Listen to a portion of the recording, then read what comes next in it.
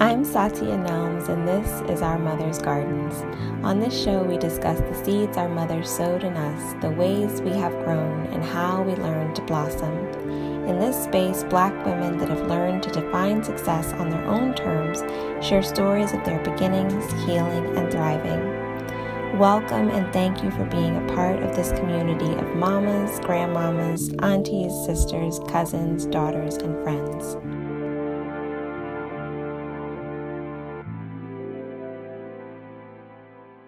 Welcome, Leela, to Our Mother's Gardens. Thank you so much for being on the show and for being willing to share your journey. How are you doing? I'm good, and thank you for having me. Oh, happy to, and honored too. So can you tell me a little bit about yourself? Okay, my name is Leela Jones, and I grew up in Tallahassee, Florida. I now live in Philadelphia, Pennsylvania. I'm a movement performance artist. I'm a teacher, an educator. I am a community organizer and community organizing curator, I like to say. Mm-hmm. And I'm an interdisciplinary artist. I really love living in Philadelphia. Actually, I mean, I wouldn't consider myself to be a city girl, Mm-hmm. but I'm an artist, so living in an urban environment is definitely a smart idea for that. You can, I guess, after you build your career, you can move to the country and people will still know who you are. Yeah. But I lived in New York for a little while too, and I also lived in Atlanta for a short time. And I just find that Philly kind of has the balance of nature and the natural environment, and also an option to be in the city and to feel that drive and that push and that inspiration in that way. Gotcha. So, what is a mother? When you hear the word mother, what do you think of? I think of somebody who's paying attention, Mm-hmm. so that they can be a part of another life, a life that they've brought into the world, a life that they inherited, a life that they chose, different types of lives in their life. Mm-hmm. So I see a mother as a guide when necessary, Mm-hmm. and an observer and listener at other times. Mm-hmm. Someone who needs to be quiet sometimes. Mm-hmm. And even when it feels like you want to say something, or you want to interject, or you want to make everything right or fix everything, or whatever the impetus is. We have the impetus to protect. I guess in protecting, I would probably never say be quiet unless this protection situation calls for quiet. Mm-hmm. But I think when I think of a mother, and I mean, of course, I think of all that as love, like Mm-hmm. the paying attention to somebody's deep soul desires from the moment they're born into adulthood, Mm-hmm. and trying to help be a facilitator of that kind of courage, and intimacy with self, courage in the world and intimacy with self. And I guess those are some of the things that I think of when I think of a mother. And where do you think that definition comes from? How did you cultivate that idea of what a mother is? I mean, definitely, from my parents, from my mother. I want to think a little bit about like my father, Mm-hmm. Fathering and mothering, and like what, that. Yeah, I'll get back to that, but I think my mother and my grandmother. I mean, my grandmother did really get to be, well, for me. Mm-hmm. I mean, my cousins and, my other, they have different experiences. Everybody has a different experience with their grandmother, just like their mother. Mm-hmm. So my experience with my grandmother was somebody who really wanted to facilitate and support me as a dancer and as an artist. She was kind of always present for those things. It resonated with her. So she showed up for those things. I think she also, I remember cleaning up her house and her like paying us little amounts of money to come over and clean up and do things for her. And I also, but I feel like she was for me. I don't remember her being hovering, or anything like that. But I remember her being present about like, these are the things that you should kind of know how to do. I also took piano lessons for a little while with my grandmother. So I know how to play a few little songs on the piano, and that's partially because of her. So yeah, but my mother's relationship with my grandmother is completely different than my relationship. So as I say that, I realize that there is can be quite a difference of experience with people in their way of mothering from generation to generation. And my mother is someone who really kind of always pushed you to the edge of the cliff, like just was what took you to the, what do they say, you can walk somebody to the water but you can't swim, or something like that. But yeah, that was my mother. She would always be like, well, I mean, you could probably do that yourself. Like, she would always be like, why don't you just go try, I think I'm that kind of mother too. Like, just trying to instill a certain amount of confidence. And I think also, I remember her being present when there were moments like when she would let me struggle for a little while, but she would also be present with me because she knew that we needed to do things together. So there was some balance between like, you go ahead and try it, and I'll help you if you need it, and a balance between, this is a moment where we're going to be together doing this. And so I remember that a lot about my mother. Like, I remember a lot of independence and a lot of, I remember running to a creek that's probably like a half a mile away from the house, and just being in the creek and running around. Like, I remember that kind of life. With my childhood friend Valerie, who I don't know where she is now, but and I vaguely remember her mother. But yeah, I remember having a good amount of freedom and a good amount of pushing towards a certain level of independence and courage. Although my mother was, when it came to relationships, my mother was quite quiet. Like, not quiet, but she wouldn't, I really don't remember a lot of conversations with my mom about men, like about, and I date men, so, yeah, and about relationships. But I remember my father, and my father would talk about anything. He would talk about protecting yourself in intimate situations to me. He would talk about, valuing myself, never putting myself in a position to where I'm subject to kind of being a victim or depending on somebody else in certain kind of financial ways. So, which also kind of transferred to emotional ways. He saw me when I was hurting. He saw me when I was about to make a heavy choices with men and young, boys as I was growing up. And he really, he really kind of played that role. My mom, I think my mom was a lot about like, well, let me have a successful situation. Just trying to give somebody some advice. Let me have one, So like, I think my mom was just doing a lot of sorting out how to be in her own relationship. So I think she chose to kind of let us move through that, yeah, but I'm sure we must have had some conversations. I just don't remember them as intensely. So, yeah. I love that idea, that you have shared, that you were mothered by your mother, mothered by your grandmother, but also mothered by your father.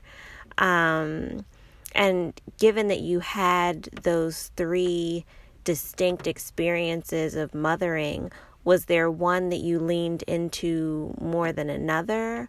Or how did you relate to those different styles of mothering?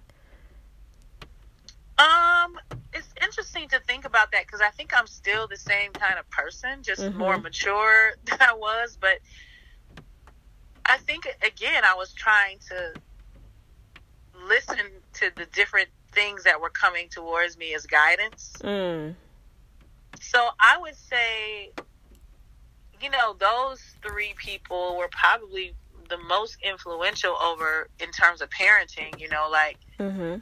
in terms of raising me. And I think I saw them all as very different. And I also saw them all as very honest. Mm-hmm. And straightforward. I never felt like they weren't telling me the truth or not telling me the whole truth. I feel like they were telling me the truth that they could and the truth of who they are. So I think I paid a lot of attention to who each one of them were. Mm-hmm. as I listened to them. Mm-hmm.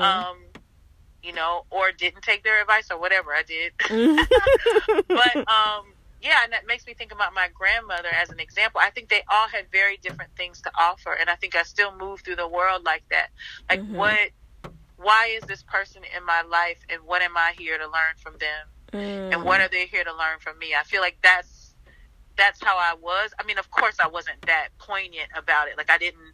I don't think I recognized it in the way that I recognize it now. Mm-hmm.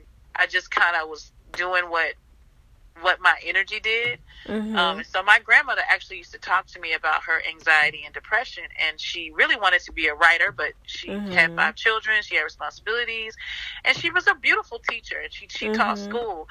But I think, it really broke her heart that she couldn't get that off the ground in the way that she did. And I think part of the reason why I was able to commit to an artistic life and, struggle through the freelance life, which is just no joke. It's just so rough.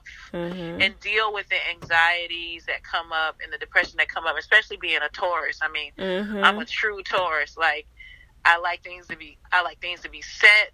Mm-hmm. I had to teach myself how to not be stable, how to be grounded in unstable situations. Mm-hmm. And I had to do that in adulthood, after college.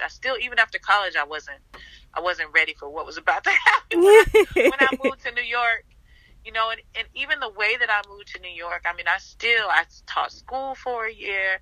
I taught kindergarten. I saved $10,000, and then I moved to New York. Mm-hmm. Mm-hmm. I wasn't going to New York broke. I'm not the starving artist type. Mm-hmm. But I kind of made some sacrifices, and I also had my grandfather who allowed me to stay with him, and that's a whole nother mm-hmm. conversation. I mean, that the fact that I had that kind of system, mm-hmm. I was able to live with my grandfather, talk to my grandmother about anxiety and depression, mm-hmm. talk to my father about his childhood, which was pretty intense childhood, and him to talk to me about being intimate with people and mm-hmm. Taking care of your body, in a very strict, stringent way, not take care of your body, get a massage, not that kind of take care of your body, but take care of your person, mm-hmm. right? Because other people will be taking care of their person, and they might do that with you. Mm. They might use you to take care of their person. So pay attention to that notion. And then my mother really given me a lot of independence. And one thing I remember is being with my mom, and she my mom sews, and I also sew. So mm-hmm. she taught me how to sew. And she made this. I remember going to the store, getting the fabric. It was like the Smurfs. Mm-hmm. It was a Smurf, the Smurfettes. I don't even know if people will remember Smurfs. Look up the Smurfs. Anyway, so the Smurfs are the bomb. So my mom had I think it was blue, and it had Smurfs all over it. And mm-hmm. she made a little short set. And I remember being outside working on my hot dog science project with her. And I wish I could find that picture. but it was you make the little log and then you put the nails in it, and it's a conductor. So you cook it up. I forgot how you make it hot, but you make the nails hot, and then you cook the hot dog. But those are the kinds of things I remember doing with my mom. Like, she was pretty, so I would say that I feel, to answer that question fully, I feel like I kind of paid attention to what they wanted to offer. And I feel like I'm still I'm that same person. Like, it's so funny to think about that. Like, with Fly Ground and with the dance ensemble that I run, I feel like I'm always like, what is this person bringing into the room? Like, what do they want to bring into the room? And how can I be a facilitator of that? I can't always, but how can I make that a part of my own practice of being the director and being the creator? How can I bring in what their creative spirit is into the work?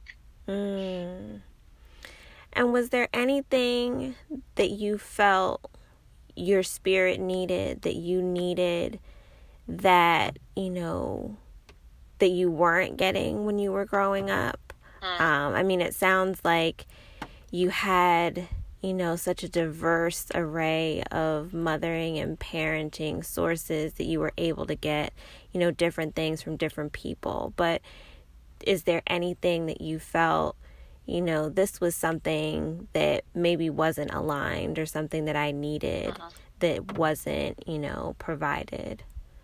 I mean, I think deep conversations about relationships were not present. And I'm trying to think about, like, how did I mother myself through that? Like, how did I, like, where was the moment when I started to feel like, oh, I might know a little something about being in a relationship? Like, when did I, because I don't think it was when I was, I mean, maybe it did start. I mean, maybe a lot of it was just suffering through just, what we suffer through as young people trying to be in relationship with other people,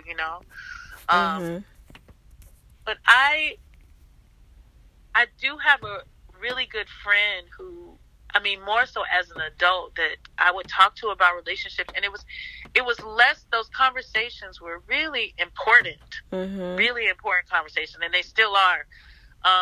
But what they pushed me towards was this kind of self-reflective thinking about the relationship. It became less about how somebody was treating you. And again, back to this, how are you treating yourself? But also, what are you being honest with yourself about what you're contributing? Are you being honest with yourself about what you really desire, or what you want right now, and what's good? And are you being honest about your ability to actually process the person that you're with? Like, are you processing the human that you're actually with? Like, are you really paying attention to who they are in relationship to you? Because we tend to not, well, I shouldn't be so generalizing, but I feel like there's a lot of support for, like, you need to get on out of that. You need to get rid of that. Like, all these kind of, like, those kind of notions, like, they ain't doing you right. You need, like, that comes up faster than, like, serious processing of relationships and, like, how they exist. I think I am sort of conflict. I don't like conflict. Now, who likes conflict? I don't know. Some people like it. So as I say that, I'm thinking to myself, why is me saying that any different than anybody else? I guess I'm okay with conflict, though. Like, I don't like it, and I wouldn't want to conjure it or create it or anything like that. But when it comes up, I'm not the person that has that reaction, like, kill it right now, stop it. Although I used to have a reaction in relationships that if you started to get into arguments, it was over. And so I will say there's something in there for that. But I would say if there was something missing, it was about relationships. It was deep relationships. And I think part of that was because I just think they were still working it out for themselves. Like, I feel like they were working it out for themselves. You were talking about, you were talking about mothering yourself and the places where you've had to mother yourself. And so I'd like to ask you to talk a little bit more about that, about how do you mother yourself? I think I have a split personality. I don't know what's I turn into multiple people. You're a Taurus, not a Gemini.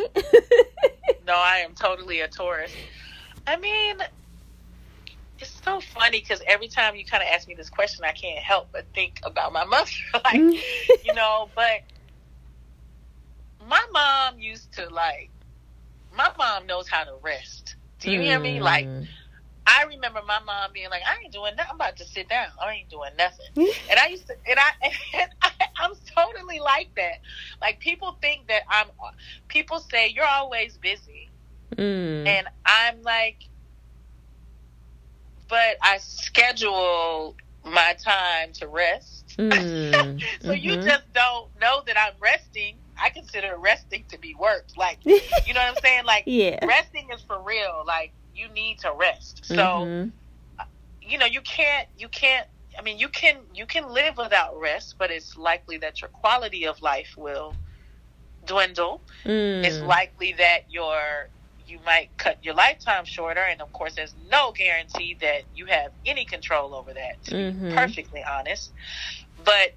And so I think that's why there's been sort of this shift to like quality of life, not quantity of life, right? The whole idea of like you're going to live forever. No, you actually don't really ever know that, no matter how well you take care of your body. But yeah, I think that the resting is where I mother myself. I think it's the moments when I get a chance to think about and to process how I'm taking care of myself. And it's when I sit down and rest that I get the moment to realize that.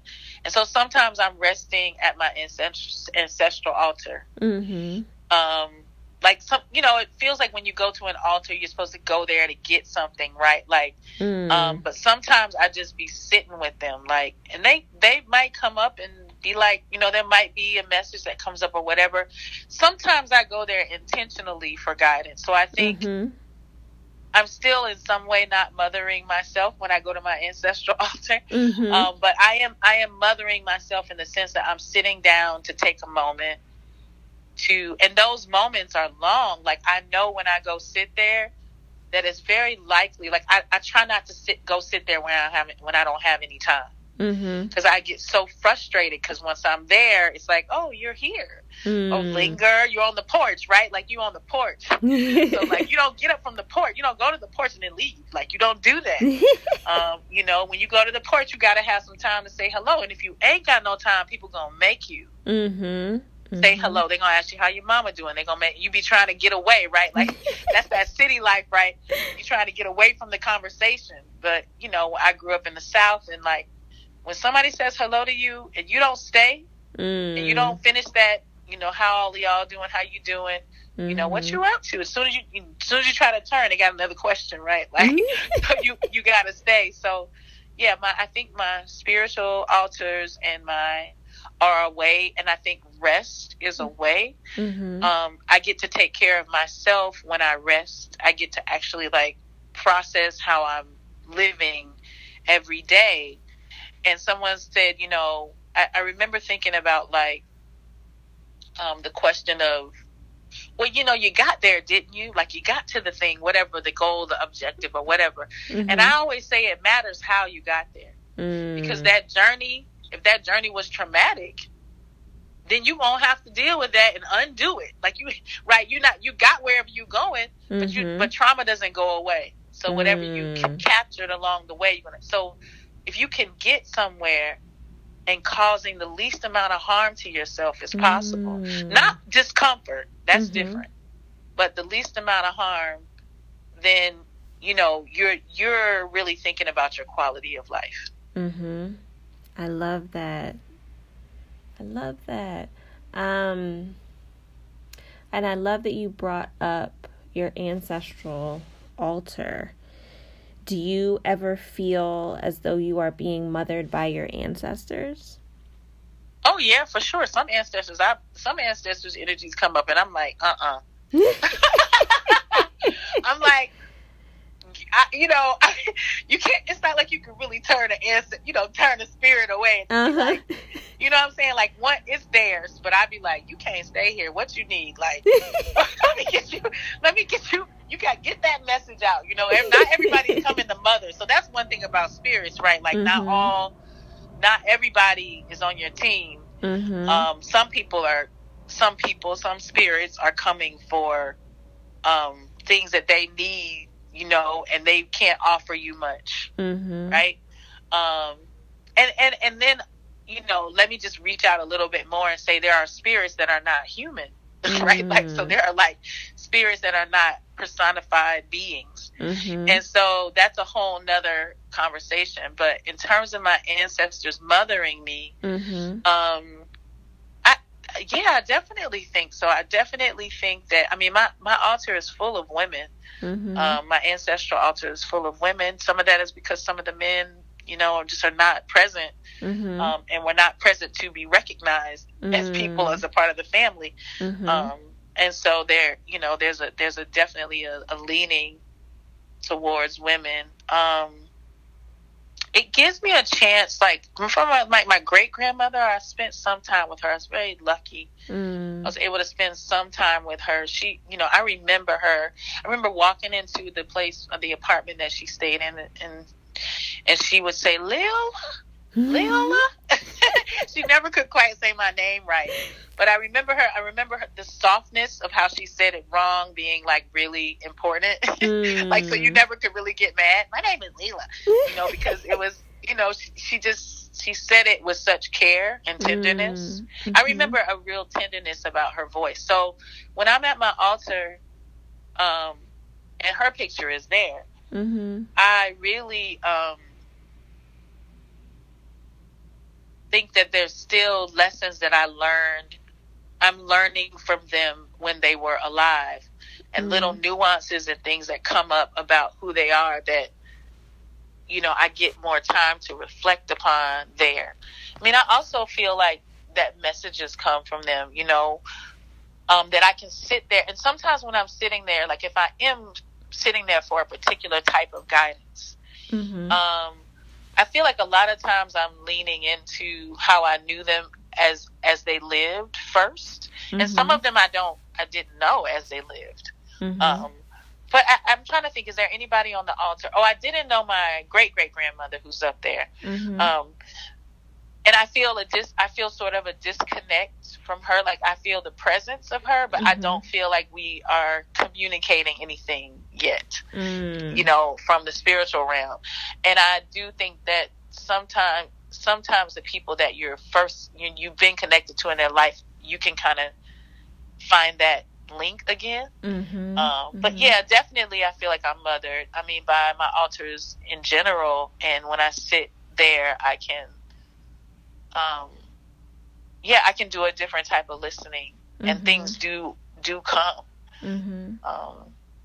that I need to help me through problems. And I'm so glad I have that practice, because what happens when people like when your mother passes, I know that no matter what, it's going to be something, even in some way it's going to affect you, right?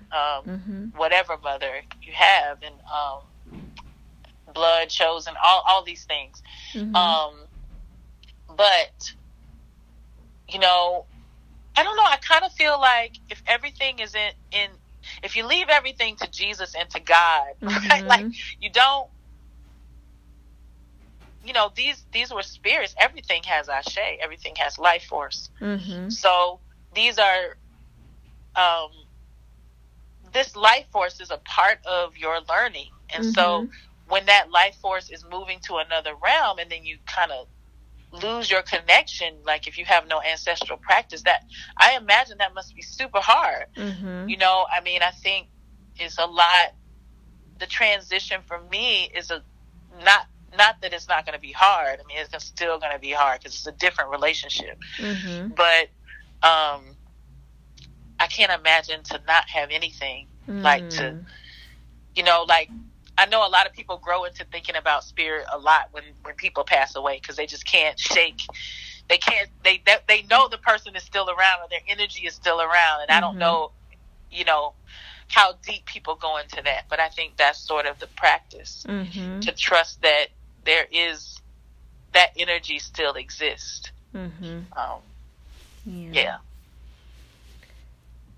So I think it's amazing, as you said, that you have memory of your great-grandmother, and you had such, have such a rich relationship with your grandmother and your mother. What do you think is your maternal legacy? What lessons or values have been, passed through from your great-grandmother to your grandmother to your mother to you? What are you carrying forward? I think so much of them are a part of who I am. I'm definitely carrying forward that it's okay if you're not okay. Like, anxiety, depression, at very deep levels, are quite normal things to feel. And I think I'm very lucky. I'm super fortunate that my grandmother talked about her anxiety and depression. Like, I was a teenager when she started talking to me about that, maybe like 13. And I think it normalized it for me. It didn't normalize being unhealthy. It actually normalized being healthy. And like, when those moments happen, I reached out for help. Like, when I had anxiety, when I was depressed, not that we're all self-diagnosing these days, which I don't know if that's great, but at the time we weren't all self-diagnosing. This is probably the 90s,